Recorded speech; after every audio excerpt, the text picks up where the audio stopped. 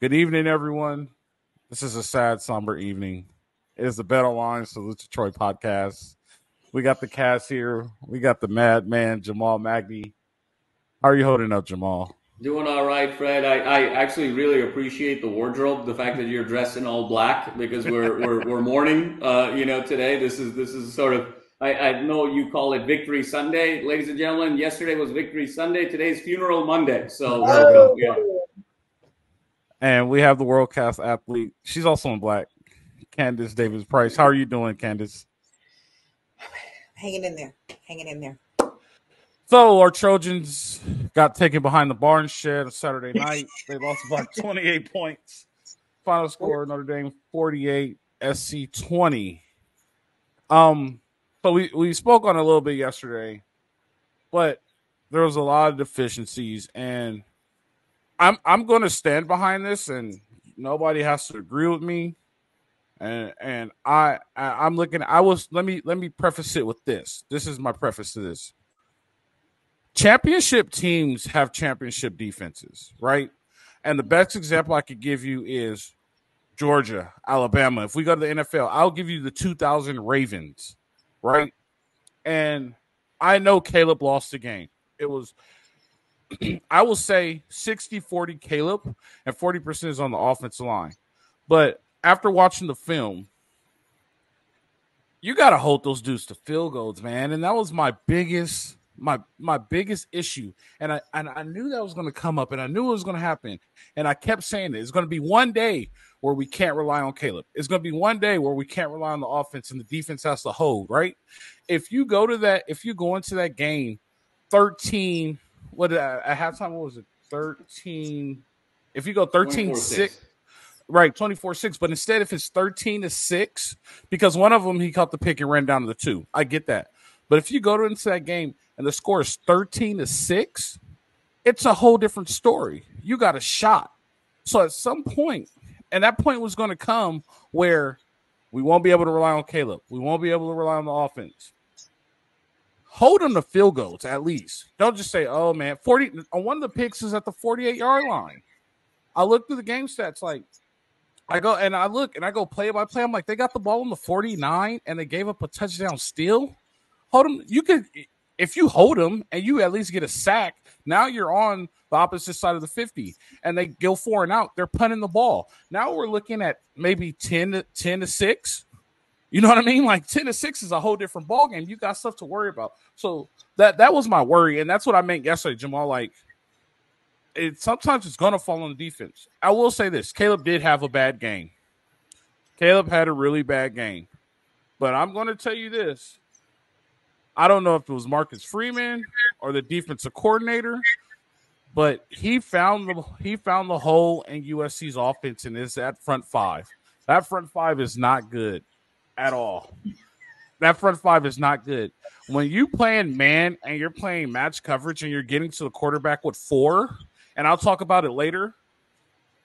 And there's no excuse. Like one of the picks Caleb threw, Lake McCree was wide open, but as soon as he came out the play action and looked up, he had to get rid of the ball. And the first one he threw, Lake McCree was wide open. That changes the whole concept of the game. Like Lincoln Riley blew it there. He did not get better in the offensive line.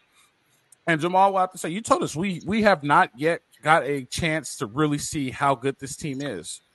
And I'm going to go back to what I said last year. This is not a college football playoff team. They're not. They have so much work to do in order for them to be a college football playoff team. But I will say this. We're way ahead of schedule. That's what a lot of people forget. Like, we expect so much, and then Lincoln Riley did it so fast, we're way ahead of schedule. If we go back 2 years, we only won 4 games, and we only had 20,000 people in the Coliseum. Last year, we won 10 games, right, and we started filling up the Coliseum. This year, we're selling out games, and now we're 6-1, competing for a Pac-12 championship, hoping for a CFP berth. Hopefully trying to get a 2-time Heisman winner, right? And we got a Heisman winner in year 1. I think we accelerated too fast, and we all jumped on the train. I'm not even going to lie. Jamal, you never jumped on the train, and that's why you're the math scientist and you're smarter. Candace, you were never on the train. You hate Lincoln Riley and Jen. I know. I got you. But I jumped on the train, right? I was in the end of the train because I thought what they were doing were good. But many times I said, this is a college football playoff team. I know where we need to improve. I jumped on the train, though, because I wanted to at least see us go, right? That's the alumni in me and me being a fellow player. I wanted to see us go because we haven't been at this prominence in so long. So now it's like, hold on. Let's stop and let's really look at it. And that's what I had to do. And it's called self-reflection. So self-reflection as USC is they're ahead of schedule and they did too much too fast. And that common eye does not understand how much they did so fast. They had a Heisman Trophy winner. They won 10 games. They played in the New Year's Six Bowl. They're putting up a bunch of points. But they're still not there yet. They don't have the depth. As soon as somebody gets hurt, they're putting in their ninth string person. The depth at SC is not great. And that's the point that they have to fix. They need to fix their depth because once somebody goes down, the next person that goes in isn't even a starter at Stanford. You know what I mean? Like, that's how far the level is between the ones and twos at SC, and that's something that needs to be fixed. And the front five needs to be fixed right away. If you're going to transfer portal it up, go get all offensive linemen. That Dietrich guy, who's everybody's talking about so good, is supposed to be a pro. He ain't it. And I hate talking about kids, and I know these are kids, and I apologize for talking about kids. He's not a pro. He's just not a pro. So going back and self-reflecting, we're still an average team that got out way ahead of ourselves, right? Can we beat teams? Yes. Do I think we will beat UW because of the home field advantage aspect, and I don't think UW can outscore us? Yes, I do. Do I think Oregon's going to be a dogfight, and the better team is going to have to play better for a longer period of time, and hopefully that team is us? Yes, I do think that because the Pac-12 is still good and still a competitive nature. But when you walk into South Bend, Indiana, and think that Notre Dame is scared of you because they have 2 losses, and just because you have the interlock SC on your chest, you're going to lose every time because nobody's scared of you anymore. You have to create that fear back in us and back into teams. And that was the issue that happened on Saturday, and I think that's the issue that's happening now. We need to stop, self-reflect, and understand that we still have a long way to go. We're legit 4 years away of being a dominant college football team. You know what I mean? 4 years away. And that's fact. We need an offensive line. We need depth on defense. We need better defense. We may need a defensive coordinator or a better defensive scheme. We need better receivers. We're good at the running back spot. We're not very good at the defensive back position. It is what it is, right? 6-1. Great. I am so happy they're 6-1. We need to win more games, and hopefully we do get to a 10-win season. But our expectations are like Texas expectations. We think we're supposed to be national champions, and we're not good enough to be national champions, right? We are a very good football team right now. We are not an elite football team, and we need a lot. We have a lot of work, and we're 2 years away from being an elite football team. That is my opinion from Saturday. That's my takeaway. I want to go to Candace because we already pumped all the fans up because we knew this was going to be a good one. I'll go to Candace, and then Jamal, once Candace is done, you could pick up after her. Go ahead, Candace. Saturday was tough. I do appreciate your uplifting reflections because when I look at it, I'm like, I'll take the loss early in the season, right? The reality of undefeated football teams is coming to a screeching halt at the end of this season. That's not going to happen with these mega conferences, right? So taking the loss this early, not so bad. I can echo everything you're saying. I was definitely disappointed, but we mentioned that like the protection that Caleb was getting was just subpar. It was like he was like a congressman versus being the president. You know what I mean? Like they just did not have that. There was just grit missing. You can you visualize that? Like if you that was a good one. That was a very good analogy right there. Is he your senator? I love that. Is he your councilman? Is he the vice president? No, he's the whole president, and you out there with So, I was definitely. It was hard, and I like how you touched on them being kids because I'm a big supporter and I connect with them being an athlete. Like they're just kids out there in front of millions of people, you know, to make mistakes or to have the most glorious moments of their lives to be recognized. So with those picks, I was just like, man, that's tough. But I do have to give it's Marcus, right? The Notre Dame coach. Marcus Freeman. Just seemed like he had it together. He seemed like he was poised. And, last year the media and him being the Notre Dame coach has had some of the challenge, but he just seems so together. And I've talked about this, but your team takes on the presence of your coach. And he just seemed like a general with his soldiers, and they were going out there executing. Today I felt really old when I went to football practice, and I'm always wearing my SD gear because it's really all I have. People go to other schools and wear gear all the time. I don't know why people are on me like, did you actually go to school there? I'm like, did you actually go to school there? Or did you get that at Target? And the kids are like, Coach, they were good like forever ago. And I'm like, no, in my mind. And they're like, Coach, that was like 20 years ago. I'm like, oh, okay. And in my mind, that's where SC still lies. And they're like, they mentioned what Rose said. They're like, oh, well, they're just getting better and this, that, and the other. So it is still, this is a Band-Aid on a gunshot wound for me. I'm trying to get on the Riley train because I want to support him as a coach. I want to have the buy-in because I don't want to be a naysayer, but I do have some higher expectations. And I've said that, like, when you bring people that are not true SC people or have that level of excellence, you're getting exposed. So you touched on some great things. I do appreciate what you said, but just watch it. Yeah, that was tough. And all year, nobody said, Hey, C-Rays, what they call. I see you at Trojans, but everyone's like, dang, did you watch the Notre Dame game? Dang, did you see what you doing? Okay. And I'm like, I'm doing just fine. Okay. I'm doing just fine. Jamal, go ahead. So, 3 points that I'd love to make to sort of build upon you guys. The first is Candace sort of addressing how time has changed so much. And I think about this from time to time, no pun intended, but January 4th, of 2024. So we're 3 months away from that, right? You go January 4th, 2024 will be the 18th anniversary of Texas USC.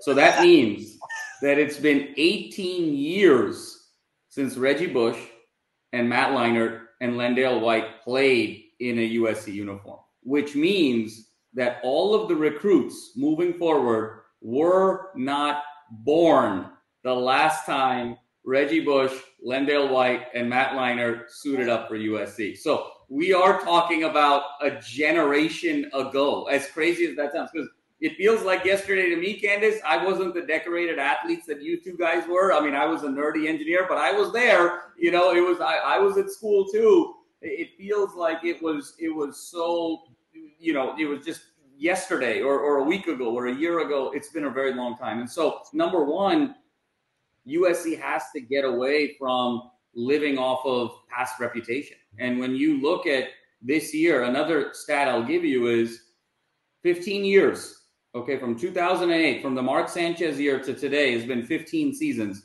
USC's won one Pac-12 title in 15 seasons. I mean, that is a hard fact to believe. And so we are living on past reputation right now. And so that needs to change, number one. Number two, I think, Fred, to your point about this team last year was 11-3. What is realistically that of which we could expect for this year? And you kind of go position group by position group, right? Where you say, okay, quarterback, Caleb is Caleb. That was the same as last year. Running back, you could argue Marshawn Lloyd is better than Travis Dye. So there's an upgraded running back. Offensive line, to your point, Fred, no Nealon, no Voorhees. This is a worse offensive line than last year. You look at receiver, same cast of characters minus Jordan Addison. This is probably a worse receiving core than last year. Then you look on the defensive side, secondary, about the same. Bullock is back and supporting cast. Linebackers, probably marginally better this year. And then that front is significantly better this year. So if you look at 7 position groups, you're saying, well, 3 areas, they got better. 2 areas, they're the same. 2 areas, they got worse. So what does that mean for a team that was 11-3 last year? It means it's probably going to be about the same this year as it was last year. And I think the last point, Fred, I'll make is in terms of being ahead of schedule, because I've been hearing this a lot with Lincoln Riley year 2. I did some homework. I did some research. From yesterday to today. You did some research. You probably have a whole back. I did some homework, and I looked at from 2000, Candace, from the year 2000. Only 3 coaches won the national championship after 4 years since 2000, where it took them longer than 4 years to win the national championship. One was Kirby Smart, one was Mac Brown, one was Dabo Swinney. And in the case of Kirby Smart, he played in the national title game, was one play away from winning it all in year 2. In all other 11 instances, whether it was Bob Stoops or Jim Tressel or Pete Carroll or Nick Saban with LSU or Nick Saban with Alabama or Urban Meyer with Florida, Urban Meyer with Ohio State or Jimbo Fisher with Florida State or Ed Orgeron with LSU or Gene Chizik with Auburn, they all won the national championship within 4 years. So, and that was in an era where the transfer portal was more conservative than it is now. There was no nil, so it was harder to get things turned around. So before we kind of give Lincoln Riley the free pass because it's only year 2, keep that in mind. 14 coaches since 2000, 11 of them won the national championship within 4 years, and not all of them had the nil advantages, the transfer portal advantages, and not all of them were getting paid $100 million. So I think there is an accountability for Lincoln Riley as well. I promise you, Fred, if this team is 4 years away from being a national title, people are going to be getting fired well before that. The expectations need to be sooner in that regard. So I'll pause there on those 3 points. I will say this.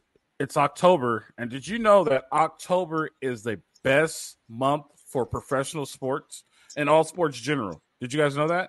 No. NBA tip-off, NHL, nope. You messing me up.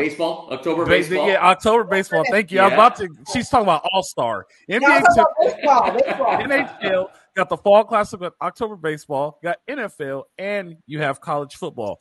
October is the best month for sports, and if you believe that, you go to betonline.ag and put in all your picks, all your bets, pick up all your money, get up-to-date lines, and also get a welcome bonus of 50% off when you put in promo BLEAV. That's BLEAV. If you want to get in on this exciting month of sports, that's betonline.ag where the game starts. With that being said, Jamal, I will like to counter to your argument. I'm not giving Lincoln Riley an excuse. I will say this. SC was handed down one of the worst penalties in the history of college football compared to SMU, right? Even the years where they were on probation and they lost scholarships, they were still competitive. Mm-hmm. The only example I will give is that SMU is just now coming out of their death penalty, right? People expected SC just to turn around after they came off of probation and just magically pick up. That's not going to happen. It's going to take a lot of work because when SC were down in those years, people were going to Oregon. And I will say this. I don't care what you say. A couple of schools you named had illegal NILs going on. And Dabo Swinney being one of them. Just saying. But neither here nor there. So I'm saying, this is all I'm saying. It may take a little bit longer because they are still recovering from their probation. Even though that probation was over 10 years ago, they're still kind of recovering off that probation. It was the second worst one in the history of college football. That's the only pass I will give them. They do still have a lot of depth issues, and I don't think that you could just recover and get the depth going right away. I think they still need 2 more years of recruiting to get the depth right in order for them to be an elite college team. So I will give him 4 years for that, just from that standpoint. Right? If he wants to be elite, though, if he wants to be Dabo, Nick Saban, Kirby Smart, Urban Meyer, all those guys, he needs to go right now. 100% agree. I don't think he's that guy, right? Especially after watching that interview. I don't think he's that guy. Unfortunately, I think that the brass at USC will be happy with Lincoln Riley winning in Pac-12 and winning the Rose Bowl and not going to the national championship. If you want to be a Penn State of the West, that's 100% fine. You know what I mean? Just let us know so we know where to set our expectations. But in reality is, you want to be a Penn State of the West, the money's going to stop. Because the expectations of the money givers are national championship or bust, or at least compete for a national championship. Us going to the college football playoff, if we never get over the hill, we'll get money for a while, and then they're going to say, hey, what do we got to do to get over the hill? But we're there. You know what I mean? So that's what I want to get into. And that, just to touch on like the general, that's my concern when I talk about Jen. That's my concern with USC. Like, It just seems that there was a sense of elite and privilege and spoiled brats that we all embraced, that it was just this level of excellence at USC that separated us from everyone on everything. And now we're like, we might as well be a public school. Like I could see some. Whoa! Don't be disrespectful on the podcast. Don't put SC and public school in the same sentence. I'm just saying, like, why would I pay $78,000 to send my kid here when I can send them across town for a fraction of the price? I am not happy with the choices that USC is making with personnel overall. I'm also not happy if you can talk more about this because you know the SEC and all their stuff, but I just feel like week after week after week, when they're talking about missing 15, 18, 19 tackles, that's insane to me. You would be fired immediately. And you mean to tell me you don't got enough money they have enough money to fire that whoever and bring someone else, pay them, give them a pension, a 401k, and bring in 2 other people. So this whole like, oh, we're going to give them some time, we're going to do this. No, when I was an athlete and I didn't have my stuff together, yeah, you don't have a scholarship anymore. See you later. We're going to get someone new. Also, recruiting, your boy pretty much broke the transfer portal. He's the one that was he's got over 22 and he pulled from this. Again, let's talk about that. Recruiting, I agree. Recruiting kids like a Zachariah Branch, who's a traditional, true USC guy for sure. Bringing them out of great programs, track guys, got speed, got agility, shifty. That's a true USC guy. You brought in a whole bunch of people that are pretty much the knockoffs. Right, and we talked about this before, and I just hear me out, right? So, and I just want to reinstate this. If I'm Lincoln Riley, I will also. If you're Lincoln Riley, the defense looks good. Just saying. If you're Lincoln Riley and you're pulling up all that fancy stuff you're doing, our defense is right. So I'll take you as Lincoln Riley coach. But if I'm Lincoln Riley, my first year, I'm 80-20 transfer portal high school recruits. My second year, I'm 70-30 transfer portal high school recruits. My third year, I'm 60-40 transfer portal high school recruits. My fourth year, I'm 60-40 high school recruits transfer portal. Fifth year, 70-30 high school recruit transfer portal. I'm building and establishing kids as I go along, but I'm no longer relying on the transfer portal as time goes on. He's created, and I agree with you, he's creating a JUCO transfer society like Kansas State, right? And he's only bringing in rental players. I 100% agree with you because he's like, oh, we'll just hit the portal instead of establishing somebody and developing them. I understand if you get 2 seniors that tore their ACL and the guys behind you is a sophomore that's not ready yet and you're bringing in a freshman. Okay, we need to go to the portal to replace that spot. I get that. But they're just relying on the portal, and you can't rely on the portal because I agree with Jamal. I don't think Caleb Williams is a USC guy, but he's a USC athlete, if that makes sense. He has an elite level of being a USC athlete, but I don't think he understands that when you look at that skyline, USC owns that skyline in downtown LA. If you need anything in LA, USC will take care of you. You are a part of the mafia, as they will say. You're a Trojan for the rest of your life. But you just don't see that in him, right? It's like, what do I have to do to get better so I don't throw 3 picks so I could try to get my Heisman back? It's not, I let my team down. This can't happen again. You get what I'm saying? And you get the difference between that. What do I have to do better to get my Heisman compared to, damn, I let my team down tonight.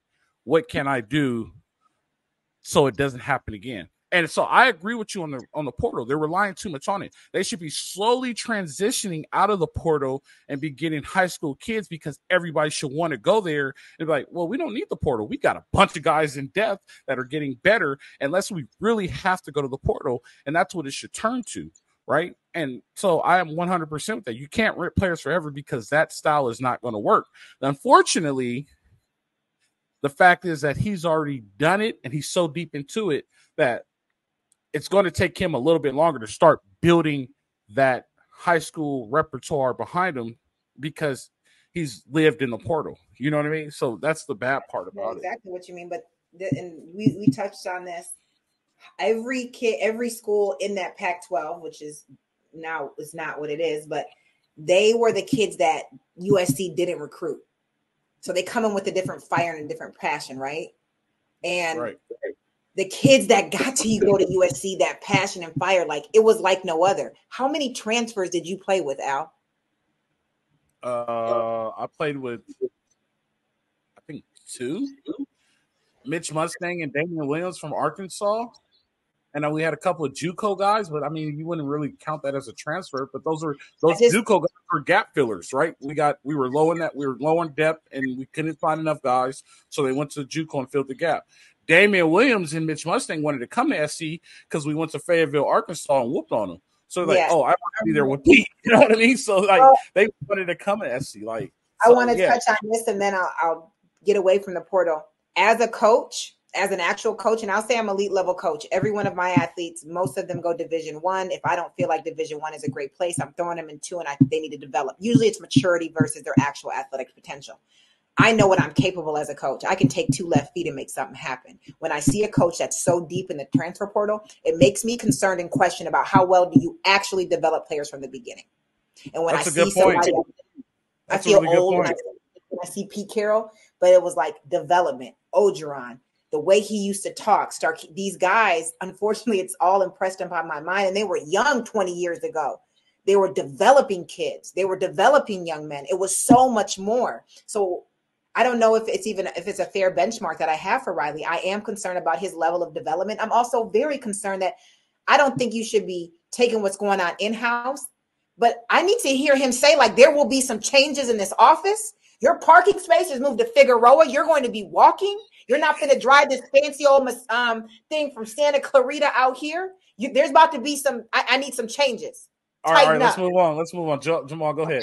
Yeah, I got fired up. She's fired up. We knew she was going to be fired up. You know, as Candace sort of cools off a little bit, you know, I'll say a few things. First of all, let me say there is absolutely nothing wrong with public school. Let me just put that out there, because the last 9 national champions in college football are all public schools. I mean, Georgia, Alabama, LSU, Florida State, these are all public schools. So the difference between private school and public school in college football doesn't really matter. What matters is how much your boosters and, you know, your sponsors are willing to pay in this now new nil environment. I think the second piece, to address Candace and Fred, you know, where I was hoping it would go with Caleb in the post game and in the couple days to come was back in 08 when Tebow, you remember when Tebow lost that game to Ole Miss,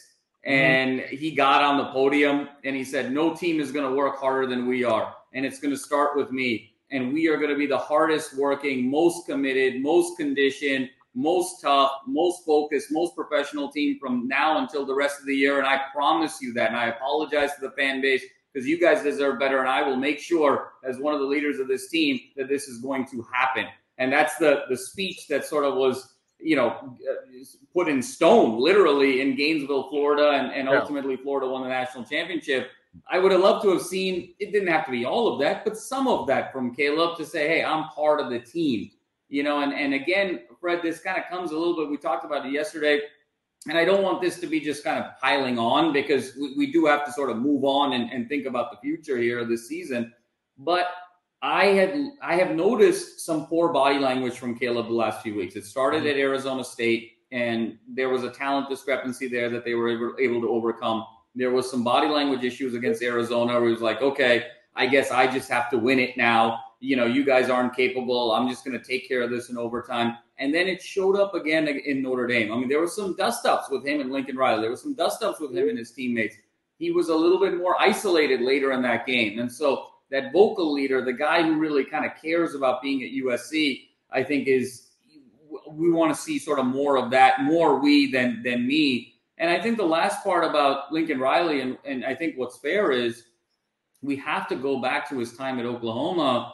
Bob Stoops kind of gifted him, you know, a mansion and a couple of Ferraris at Oklahoma. You know, Lincoln Riley has not really had to go through a true rebuild over the course of his coaching career. He's gone from grad assistant with Mike Leach and going up with Texas Tech to coordinator to basically being handed the keys to a very nice situation that Bob Stoops laid out in terms of recruiting at Oklahoma, and was able to kind of go to the college football playoff right off the jump. So I think it's going to be fascinating to see how Lincoln Riley actually builds a program. Is that the skill that he has? We know he's got a great offensive mind. He's a genius in terms of offensive X's and O's and tactics and strategy. But is he a program builder from scratch? I think it's going to be fascinating to see how that plays out. Definitely. Speaking of that, let's roll over to Caleb. And I mean, unfortunately, it's pick on Caleb Day, but let's get over to Caleb and I'm gonna show you what Marcus Freeman did. Let's go to the prize pick whiteboard. I'm gonna show you what Marcus Freeman did. That was really a good job, in my opinion. So here's the thing: this is the first pick right here. This is Lake McCree at tight end. He's going to slip block and go here. You got two backers here. This backer here is showing that he's blitzing, right? It looks like they're playing man. What I like here is that he always brought one extra. So he disguised the extra guy to create the numbers in the box. So as you see right here that he needs a seven-man box. He makes this guy become the seventh man late. So it's a disguise. If we go over to the whiteboard,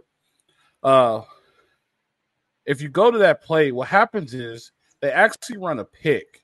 Right? So this guy actually comes down here, and this guy actually wraps around, and these two buffoons run into each other, and then he ends up busting through free. And as McCree slipped through up here, hold on, let me get my draw. I'm going to make this quick because I don't want to run out of time. As McCree slips here, this guy is already in Caleb's face. So then it makes it hard. Caleb threw off his back foot, and it made it an impossible throw. Actually, McCree was wide open, so I think if that hits, that also changes the attitude of the game. Here goes his second pick, and this right here was an excellent job by Marcus Freeman, right? So they have one extra in the box here. That's Zechariah Branch. They have one extra in the box here. How am I going to get my extra guy to come in the box? They run I call it a cat. A cat blitz is a corner blitz. You're kind of on the hash. They blitz this guy, bring him over the top. Austin Jones tries to block him, completely misses it. Caleb just throws it up off of his back foot. Excellent play. This is his third pick here. You see it right here. This is an excellent job. They run match coverage. They got a center fielder, right? This guy is keying on the running back. You got a guy in the middle. They're just playing match, which turns into man. They end up getting pressure on him. You already see they ran this clip late, so that's why it's blocked like this. They end up getting pressure on him. Caleb scrambles, and this dude actually in the coverage sits here and plays in the hole, and they end up throwing the pick to that guy in the hole. So Marcus Freeman actually did a good job, a very good job disguising coverages to confuse Caleb, right? And that's a good. My hat goes off to him. Notre Dame was prepared and he was ready. A lot of people were saying he got out-coached. Can I ask you a question? Yeah, you can ask as many questions as you like, ma'am. Well, I want to ask you in your football coaching, breaking down analysis opinion, when they're studying film, you're saying that was Marcus's strategy to make sure that they could keep him contained. Right, and disguise coverages. Why is that something he's able to see, but we weren't prepared to counter that? Because we had to know, like you said, we thought Caleb was going to win the game. So a lot of air raid guys are stubborn, and they feel like, I don't know what's the best way to say it, Jamal. A lot they're really stubborn. They don't want to change it up. Like they know that it works because they put 56 points up when it works, right? So like, oh, it'll pop open, and then eventually it doesn't pop open, right? And then they're like, well, we'll get it next time. Next week they play Utah. They'll put 50 up on Utah. I should say if they put 50 up on Utah, they'd be like, oh, yeah, we knew it worked, right? And then they'll go play Cal, and they might put 50 up on Cal, be like, see, it worked. And then they'll go struggle against Oregon and UW, and they'll put 50 up on Oregon and UW, but they'll also give up 50, and they'll be the last one to score. But they're like, look, we put up a lot of points. So the air raid guys are very, very stubborn. So that's why they're like, oh, they eventually thought it was going to pop open. But they got this from Arizona State. Arizona State was disguising a lot of coverages. Arizona was also disguising coverages and dropping 8 off of it. Marcus Freeman just took it to a whole nother level because he prides himself in defense because he's a defensive guy and understood like, hey, I found it. Like, we'll just run cap blitz. we'll get the 6, but we're not going to show him where the 6 comes from, right? So if you don't know where the 6 comes from and then things start moving on you, which they did a really good job, it messes up everything that you have. So, I mean, my hat goes off to them. They were both teams always come in very well planned. They spend a lot of hours in the film room, but this time checkmate goes to Notre Dame. You know what I mean? So it yeah, is right. I mean, the one thing I'll say here is there's 3 ingredients now 7 weeks into this season of how to beat SC. And if you're a team that can do these 3 things, you have an opportunity to win this game. The first is, can you get pressure with just 4, right? And we've talked about that, Fred, in the last couple of weeks. If you can get pressure with just 4 and you have the back 7 guys that you can choose what to do with. You want to drop 7, you want to come on a delayed linebacker blitz, you want to come on a corner blitz, but if you have 7 guys at your disposal to basically play rover in different spaces and create different pressures on different sides of the field, because you can bring 4, you have an opportunity to disrupt this offense, because also these wide receivers have a hard time getting separation in one-on-one. So that's number 1. If you can just bring 4 and get pressure and play, have 7 toys to play with defensively, whether you want to sag back, use linebacker coverage and blitzing, corner blitzes, you can do that. Number 2, you need to have a good quarterback yourself. You need to have an elite quarterback yourself to understand coverages themselves, to understand time, score, situation, be a leader, and kind of run your own offense. And number 3, you have to be able to win in short yardage. Those 3rd and 2s, 4th and 1s, 4th and 2s, if you can beat SC in that short yardage game, it opens up your playbook on 1st and 2nd down to take a little bit more chances, push the ball down the field a little bit more. Let's break this down. Notre Dame, Sam Hartman, he's elite. He's a top 5 college quarterback. They won the short yardage game with Estime. We knew he was such a big back. They knew they could win every 3rd and 2, 4th and 1, 4th and 2. They had it with that back. And then 3, they were able to generate pressure with 4 that allowed Freeman to sag back with 7. Look at the Arizona game. Same principle. Fafita was elite. So they had the quarterback. They were able to get pressure with 3 or 4 and drop 8. The one area that was missing in the Arizona game was the short yardage. And that reared its ugly head late in that game and in overtime, where they couldn't get the 2-point conversions. And that's how ultimately they fell short. And so moving forward, when you look at this schedule, you got to be looking for 3 things: quarterback play, short yardage play. Can you get pressure with 4? If there's a team on this schedule that can do that, it's going to be trouble for SC. If it's a team that can only do 2 of those 3 things, it's going to be a game. It's going to be a fight. And if it's a team that's only going to be able to do none or one of those things, Lincoln Riley and the Air Raid are going to have their way. That's how I kind of think about this schedule moving forward. I don't think you're wrong, but the only thing is I don't think Oregon's quarterback is elite. When the pressure's on, I think Bo Nix kind of folds. That's why I feel like we could beat Oregon. You know what I mean? Bo Nix is kind of like a Kirk Cousins when the shoulders get heavy, if that makes sense. But anyway, let's move on. You got anything to wrap this up, Candace? Can you please get it all out now? Let's flush it so we can move on and start prepping for Utah. Oh, I'm on. My husband taught me snap and clear, so I'll leave it at that. There you go. Jamal, you got anything? Look, I think this is now an opportunity where this team has been questioned now at 6-1. And you could make the argument that this team shouldn't even be ranked in the top 25. When you look at the first 6 games, the first 6 opponents combined record 18-26. Nobody's ranked. The best win right now on the board is a 4-3 Arizona team where it had to go to triple overtime at home. First ranked game, they got their doors blown off. So there's an argument that if you just look at 2023 resume and not talk about, hey, you got the reigning Heisman winner and all the stuff that you did in 2022, there's an argument to be made that this is not a top 25 team. They haven't earned a top 25 ranking yet. So they've been questioned. And now how do they respond? I think that's what we want to see, starting with Utah. And we know those are 2 big games. Oregon, Washington are 2 big games down the stretch. So how does this team sort of move forward? And what is the type of resilience that Lincoln Riley has, Caleb Williams has, these guys in the trenches have?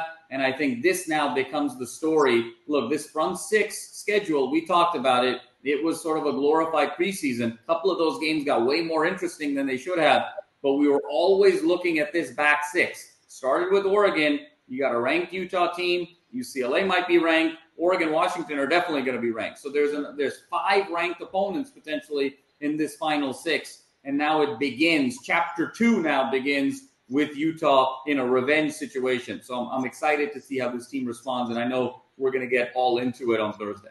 Yeah, definitely. So the only thing I want to see before we wrap it up here is I want to see the switch be flipped on, right? It's time to flip the switch. Are you that team or not? Right? And if you're not that team, then fine. We can accept it and we'll move on and we'll start preparing ourselves for if you're actually that team or not. The second thing is, and I'm going to say here, this is going to be a hot take or anything like that. Caleb still has a chance to win the Heisman. And let me tell you how. Caleb is going to play against 2 top 10 ranked opponents. And if he goes and plays against those 2 top 10 ranked opponents and just puts on an absolute Reggie Bush Fresno State game against both of those 2 top 10 opponents, we completely forget about what he did in Notre Dame. So the Heisman hopes aren't over for Caleb. But everybody forgets that this is a team game. Do your job and everything else will take care of itself. If everybody else succeeds, Caleb, you succeed. You need other people for your position to be better, right? So I think he's a little me guy, and he has a little bit of me in him. He needs to flush the me, become we, and push forward, right? So I think there's still an opportunity for Caleb to win the Heisman. He just needs to flush that and have outstanding games, and we can win we want to see a SC guy win a back-to-back Heisman, 100%. But more importantly, we want to see this team succeed. And if it was me, in order for this team to succeed, if it was me this week, nobody will have on SC logos. Everybody will have to earn their SC logo back. It'll be all blanks. You guys need to earn your logo back. Flip the switch. Let's go, guys, and let's play football. And if everybody has doubt, let's clear the doubt. That's where I am with it. So hopefully that happens. We'll talk about Utah later this week. We took the L. Real quick, you made a good point. I feel like Caleb's lack of we is because he's that highly intelligent that he can't depend on he can't depend. So he's that guy, like he's Kobe. Give me the rock. Let me get it done. And you understand what I'm saying by that. And I just I understand like dang, fine, I'll just do it. Like that, but I want it to be us. I want it to be a win, but I'll get it done. So yeah, his we is a lack of. I think there's some trust issues, and I think there's some dependability issues, and that's why he is where he is with that. But at the end of the day, Kobe needed Paul Gasol and Shaq to win championships. Facts. So he needed 6 man. But they also had Phil Knight. Okay, Phil Jackson. Got excited. It's time for you to go to bed. Let's wrap this up. Let's go to bed. I want to remind you guys, Susan Troy is also brought to you by Stone Brewery Fight on Pale Ale, which also had at my party this weekend. Go to your local vendor and get you some great beer. Excellent. That's brought to you by Stone Brewery. Also, if you want to save on your grocery bill and get that gut health right, go visit AG1. That's drinkag1.com/Salute and we'll give you 5 treat travel packs and a year's supply of vitamin D mix. That's Drink AG1. You guys, I thank you. I know it was a somber Monday. We piled it on. It is what it is. One day, you guys, we will be nice to the Trojans. But until that day comes, they're going to have to deal with the truth. And it is what it is. We're missing Ryan. He'll be back Thursday. Long trip from South Bend. We appreciate Ryan. We appreciate all our fans and everything. We'll see you guys next time. You know how it goes. Live free, fight on.